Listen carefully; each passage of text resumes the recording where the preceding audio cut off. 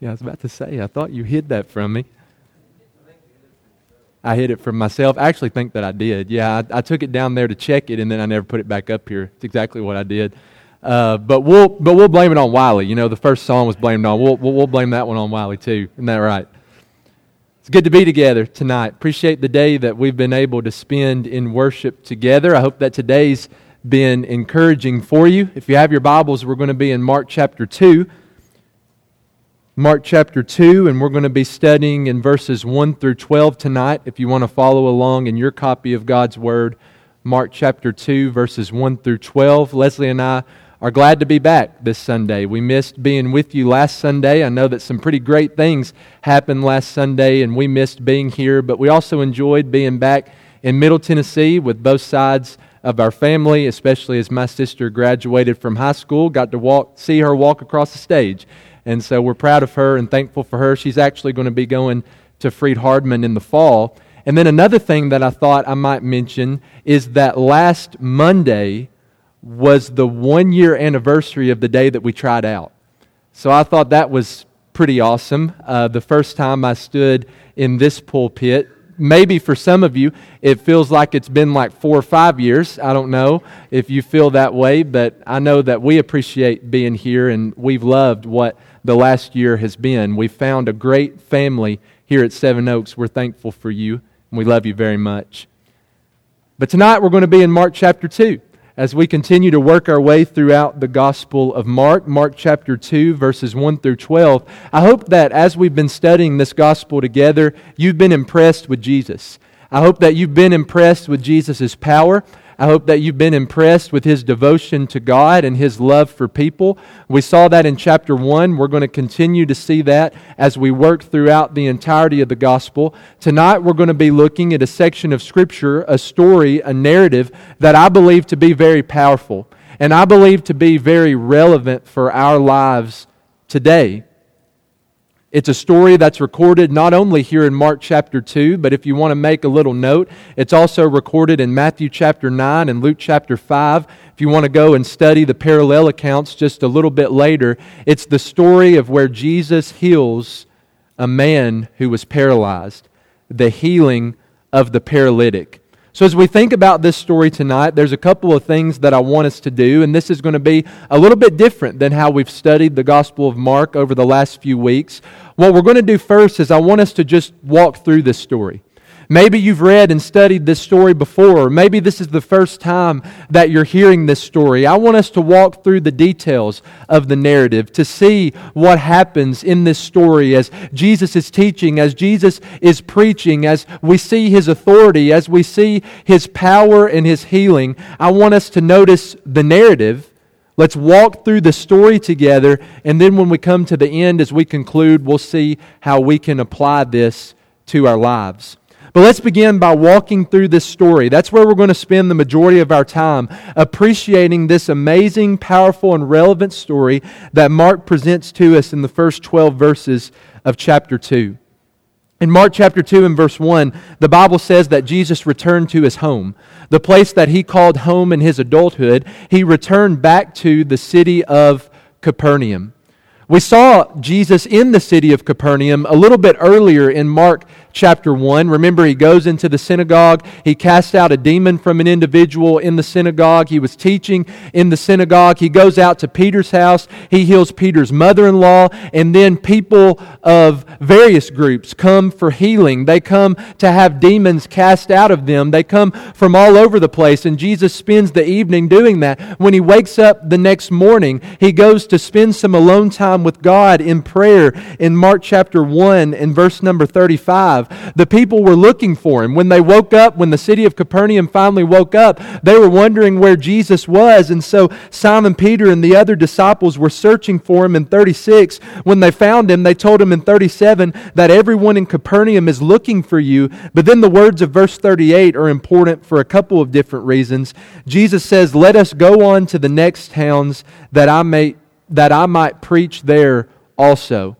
Jesus was in the city of Capernaum and says, we need to leave Capernaum. We can't spend all of our time here. We need to go to other towns so that I can preach the Word of God to them, so that I can teach them God's will. And that's exactly what Jesus did.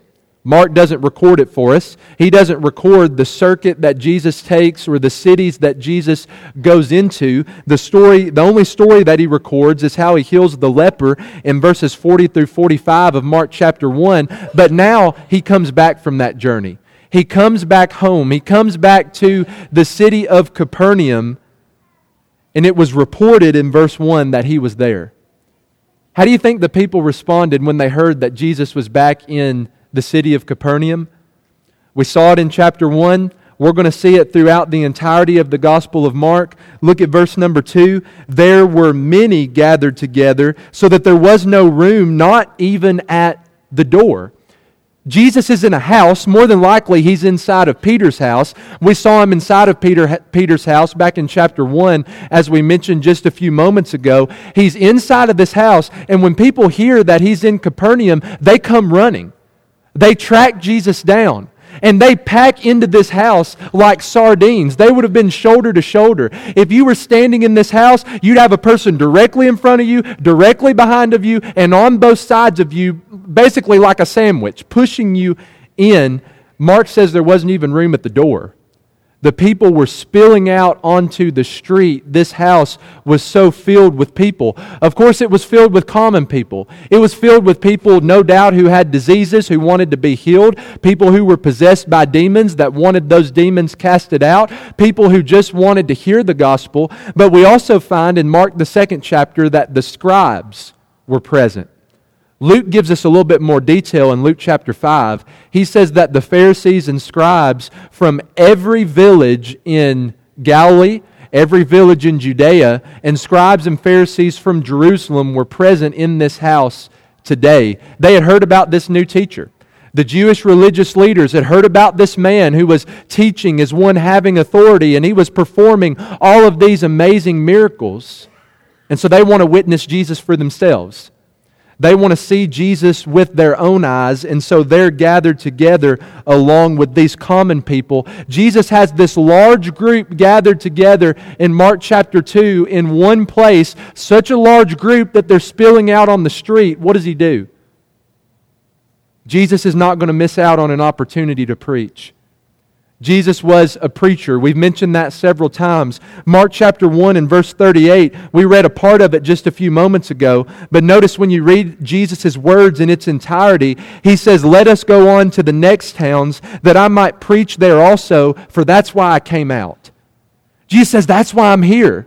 That's why I'm doing what I'm doing, is to preach the Word of God and to help people know more about God and how they can connect with God and how they can be pleasing to God. So as Jesus has this large crowd gathered, he's not going to waste an opportunity to preach. Mark records that he was preaching the Word to them. Well, as we transition to verse 3, we transition scenes just a little bit. Mark goes from what's happening inside of a house where Jesus is teaching this large group of people to what's going on outside of the house. Mark says there were 4 friends who had another friend that they were carrying on a bed, a friend who was paralyzed. The Bible calls him a paralytic. The friends came from no telling where to get this man, to put him on top of the bed. You can see them on each end, on each corner of the bed, carrying him to bring him to Jesus. Can you imagine how they felt when they walked up to the house and they saw people spilling out onto the street? It's kind of like going to a restaurant on Sunday afternoon and the line is out the door and there's standing room only and people are sitting outside waiting on a table. You know what I do in those situations? I don't even stop the car. Okay, we'll keep driving. Throw up your hands. I guess we're not eating here today. There's too many people. We're going to go somewhere else. Anybody else do that? Maybe a few, yeah. I imagine that's how they may have felt initially. They walk up to the house. They're carrying this man on a bed. It takes 4 of them to carry it, and they realize there's no way we can get to Jesus. Look at this crowd. I mean, it would have been worse than Disney World. They're packed inside of this house. There's no way they could get the bed in there. Well, we'll try again the next time he comes into town. We just couldn't do it today. You know, he's not going to be able to heal you today, our paralyzed friend, because there's just too many people here. We can't deal with it. Is that what they did? No, first century homes, the majority of them were very small. They were circular and just had one room. And the roof was flat that they would use for a number of different activities. You would get up on top of the roof through a staircase that was on the outside. If you were standing inside looking up at the roof, you would see wooden crossbeams with straw and mud packed down on top of it. That's what their roofs were made of. So can you see the four men as they're carrying their paralyzed friend on the bed? They go up the stairs. They get up on top of the house and they start digging in the roof. They're throwing straw and they're throwing mud over their shoulders. This would have been a really hard job. And they dig to the point that it's not just a little hole, just barely big enough to fit the man through to drop him in front of Jesus. I think this picture might be a good depiction of what it looked like. They dug such a big hole in more than likely Peter's roof that they lowered the man on the bed down in front of Jesus. Can you imagine what it would have been like to be in the house whenever that was happening? You're listening to Jesus teach, and all of a sudden some mud and straw starts to come down, and you think, okay, that's a little bit weird. But then it starts looking like it's snowing, straw and mud falling down on top of your head. And then you look up and you see just a little hole in the roof, just enough to let some sunlight come through. And the hole keeps getting bigger and bigger and bigger to the point that they're able to take a paralyzed man on a bed and lower him down in front of Jesus. I imagine this group was confused, wondering what in the world was going on. Maybe they would have been a little bit angry because their message that they came to hear was disrupted. I don't imagine Jesus continued teaching while this hole was being created. Imagine being the owner of the house. It was more than likely Peter. Do you think he was a little bit upset by this? That now he has a huge hole in his roof that he's going to have to fix? Thank goodness Jesus was a carpenter. Maybe. The man is lowered down in front of Jesus, and it has everybody's attention. Everybody's looking at the hole in the roof. Everybody's focused on what's going on. What does Jesus see? What is Jesus' focus on? Oh, Jesus doesn't focus on the hole in the roof. Jesus doesn't see the hay and the mud that would have been falling down on top of everybody. According to Mark chapter 2, Jesus saw the men's faith. That these men had so much faith that Jesus could heal their friend, that they went up on top of the roof and dug this big hole and lowered him down. And when he saw their faith, he said the words in Mark chapter 2 and verse 5, "Son, your sins are forgiven." Jesus took care of the paralytic's biggest problem first. Being paralyzed would have been a problem, as you can imagine. Being paralyzed wouldn't have been fun. That would have been a difficulty in his life. But even worse than being paralyzed is being a sinner. Even worse than being paralyzed is having your own sins stain your soul. And so Jesus takes care of his biggest problem first. He looks at him and says, on the basis of not just his faith, but the faith of his friends, and says, "Son, your sins are forgiven." Those are words that we should all want to hear. When Jesus speaks those words in verse 5, it starts a theme that we're going to see throughout the rest of chapter 2 and into chapter 3. We're going to study next week from chapter 2 and verse 13 all the way to chapter 3 and verse 6. Hey, if you're going to be, just as a side note, if you're going to be the scripture reader next week, I'm not going to make you read all of that. Just a couple of verses there. Brad was a trooper today. He had a couple of long scripture readings. I had to personally apologize to him for that. I never look, just so you know, because I want to have a clear conscience until the person actually has to get up and read. But we're going to look at a lesson next week called The Complaints of the Religious. And it's this section of Scripture that's all about conflict.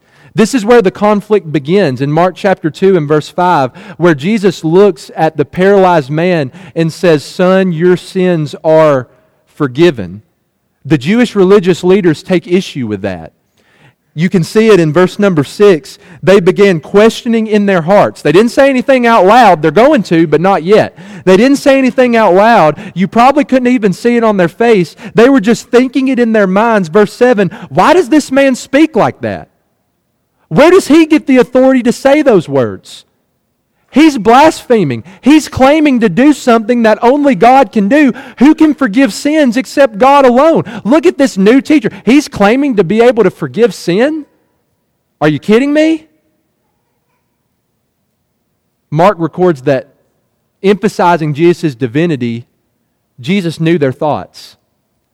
He didn't hear what they said. He didn't see it on their face. Jesus read their minds. And knowing what they were thinking, He addresses them with a couple of questions. The first one comes in verse number 8 to grab their attention. Why do you question these things in your heart?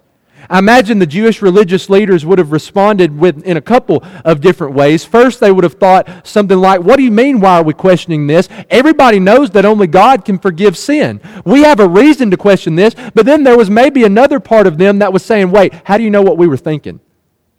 How do you know the question that we were asking in their hearts? If someone called you out for what you were thinking, would it grab your attention? It grabs their attention. And so Jesus asked them a question that has to do with His authority in verse number 9. Which is easier, to say to the paralytic, your sins are forgiven, or to say, rise, take up your bed and walk? Whenever I was younger, I read that very literally. Whenever I was a teenager, I thought that Jesus was saying, okay, which is easier to say, your sins are forgiven, 4 words, or son, take up your bed and walk, 7 words. Which one's easier to say? Well, wouldn't you rather say 4 words than 7 words? Isn't 4 words easier to say than 7? So it's easier to say your sins are forgiven than son, take up your bed and walk, because it's less words, 4 versus 7. Well, have you ever done a math question where you got the right answer, but you did it the wrong way? And I think that's where I was back whenever I first read through this text and really thought seriously about it. The right answer is your sins are forgiven. That's easier to say. But do you know why it's easier to say that? Because you can't see sins being forgiven. That's something that happens in the spiritual realm. Your sins being forgiven, you can't see that externally. But what if you look at someone who's paralyzed, who's never been able to walk, and you say to them, hey, pick up your bed and walk? Either they're going to do it, and it's going to be an amazing miracle, or they're going to continue to lie there as a paralytic, and you're going to be proved as a false prophet. One requires external proof, and one doesn't. And so it's a lot easier to claim your sins are forgiven because there's no way to prove whether or not they are, than to say pick up your bed and walk to someone who's never been able to do that. So Jesus asked them a question, and that's what they're thinking. Well, of course it's easier to say your sins are forgiven than to say pick up your bed and walk. So Jesus capitalizes on it. He meets the conflict head on, verse 10, but that you may know that the Son of Man has authority on earth to forgive sins, He turns to the paralytic. I say to you, rise, pick up your bed, and go home. What happened? All that Jesus had to do was speak. All that Jesus had to do was tell him, hey, pick up your bed and walk back to your house. Basically, do something that you've never been able to do. Mark uses the word immediately. It's one of his favorite words. Immediately, the strength came to the paralytic's legs. He got up and he started walking. I picture him as jumping, unable to contain his excitement. He's running around, grabbing and hugging anybody that he was able to meet, so excited that now he's able to walk. But this miracle from Jesus, it wasn't just to benefit the paralytic. It wasn't just to cause somebody to walk who's never been able to walk. This miracle had a specific purpose in the eyes of the scribes and Pharisees. What was it? It was to demonstrate the authority that Jesus has to forgive sins. Jesus is basically looking at the scribes and Pharisees and saying, you're right. Only God can forgive sin. I am God. That's what you need to understand about me. It's a whole lot easier to say your sins are forgiven than rise, take up your bed and walk. Well, let me do what's harder. And whenever I do what's harder, that will prove to you that I can do what's easier. If I can tell this man to pick up his bed and walk, and he walks back home, that proves to you, Jesus says, that I have the authority to also forgive his sins. It's about Jesus' authority. This is what this section of Scripture is all about. And so we zoom out in verse number 12 and we see how the crowd responded to this amazing miracle. The Bible says they were all amazed. How couldn't you be? They were glorifying God. That's the point of everything we do, isn't it? We don't want people to glorify us. Jesus didn't want people to glorify Him. Jesus wanted people to glorify the Father, and that's what they did. They were saying, we've never seen anything like this. And so maybe this is a story that you've heard before, you've studied it before, you've heard sermons and lessons on it. Maybe you haven't looked too deeply into it, but what a beautiful and powerful story it is. And I want to suggest to you as we close that it's not only beautiful or powerful, but it's also very relevant to us. It's something that we can learn a lot from. And so as we close, really briefly, I want to ask you 6 questions. And as we ask these 6 questions, reflect not only on this story in Mark the 2nd chapter, but also reflect on your own life for just a few minutes. Question number 1, what kind of friends do you have? What kind of friends did the paralytic have? They're some pretty amazing friends, weren't they? They were willing to do whatever it took to bring their friend to Jesus. They, as we said, they came from no telling where. Went to the paralytic's house, got him on his bed, picked it up at each corner, carried it, no telling how far to where Jesus was. When they saw the crowd, they weren't discouraged. They didn't turn away. Instead, they went up on top of the roof. They dug a hole in the roof that was big enough to lower the bed through, and they lowered their friend. Why? So that the friend could come into contact with Jesus. They were willing to do whatever it took to place their needy friend in contact with the only one who could give him what he needed. That's what kind of friends the paralytic had. What kind of friends do you have? Oh, I have friends that I'm able to have fun with. I have friends and we're able to go out and we're able to have a good time. We laugh all the time. We have similar interests. We like doing the same things. Well, there's nothing wrong with that. That's a good thing. We should have fun with our friends. We should be able to laugh with our friends. We should be able to go out and enjoy life together. But the question is, are your friends like these friends? Are your friends going to hold you accountable to Jesus? Are your friends concerned about your standing with Jesus?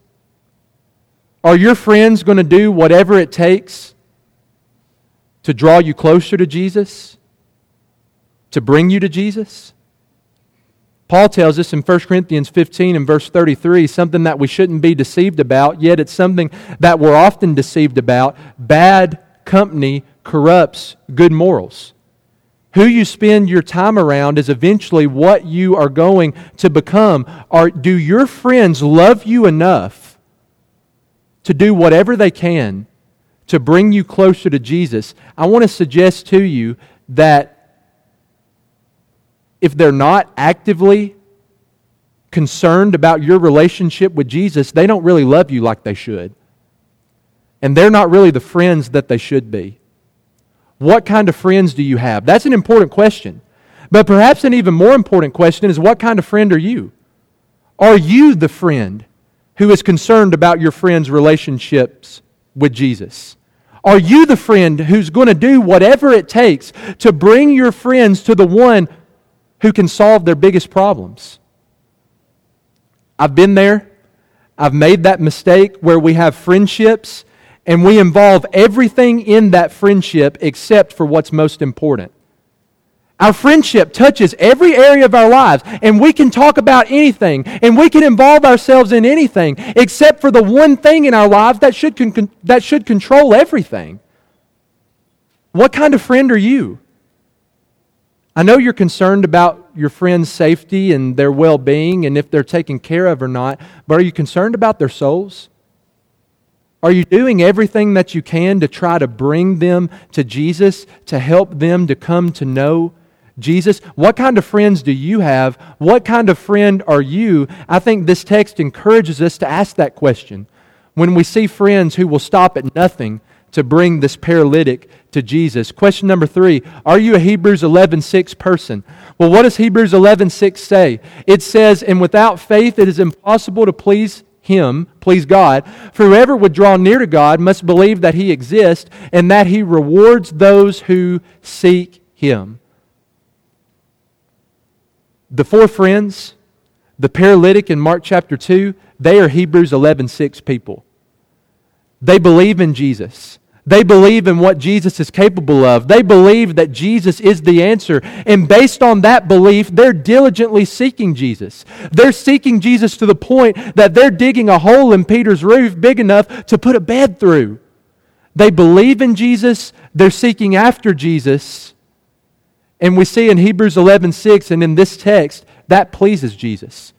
Jesus looks at their faith and is pleased and ultimately rewards them in some pretty amazing ways.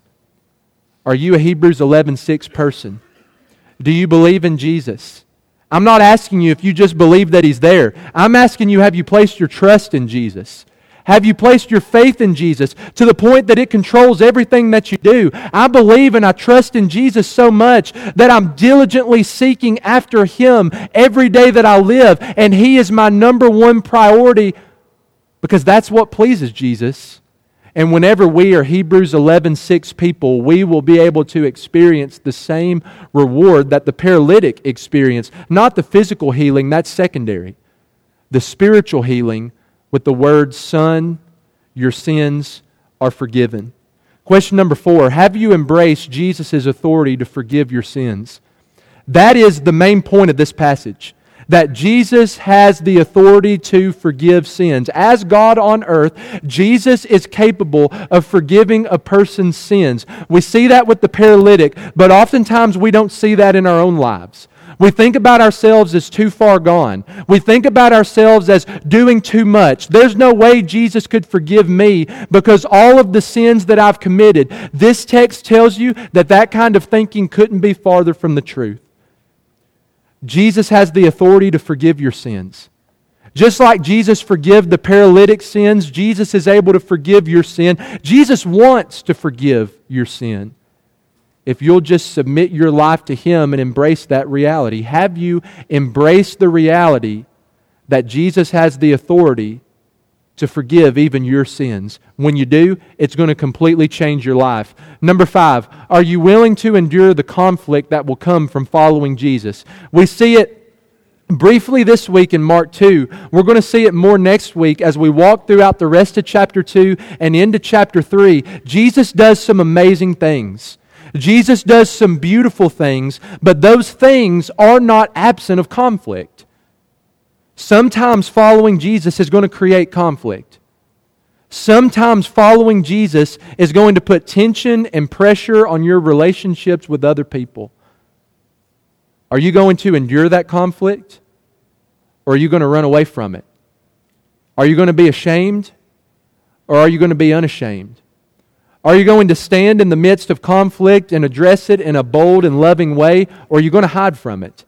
Jesus didn't hide from it. He endured it. I want to encourage us to do the same thing. And then finally, number 6, are you amazed by Jesus? Because in this text, the crowd gathered together on that day in the house were amazed. They stood in awe of Jesus. We need to recognize what Jesus does in our lives is not normal. What Jesus does in our lives, the transformation that He gives, the forgiveness that He gives, is not standard run-of-the-mill kind of stuff. When we think about how Jesus is portrayed in Scripture, when we think about how Jesus interacts with us, it should leave us amazed. Jesus is amazing, and He does amazing things. We should stand in awe of Him every day that we live. When we see Jesus, it should lead us to glorify God, realizing this doesn't happen with everybody. It doesn't happen with anybody, except for the one who has the authority to forgive sin, the one who can give cleansing and healing in a way that nobody else can. Do you live your life amazed by Jesus? Or is it something that has become normal, average to you? Has it grown cold to you? It's a beautiful story, the healing of the paralytic, that I believe we can learn a lot from.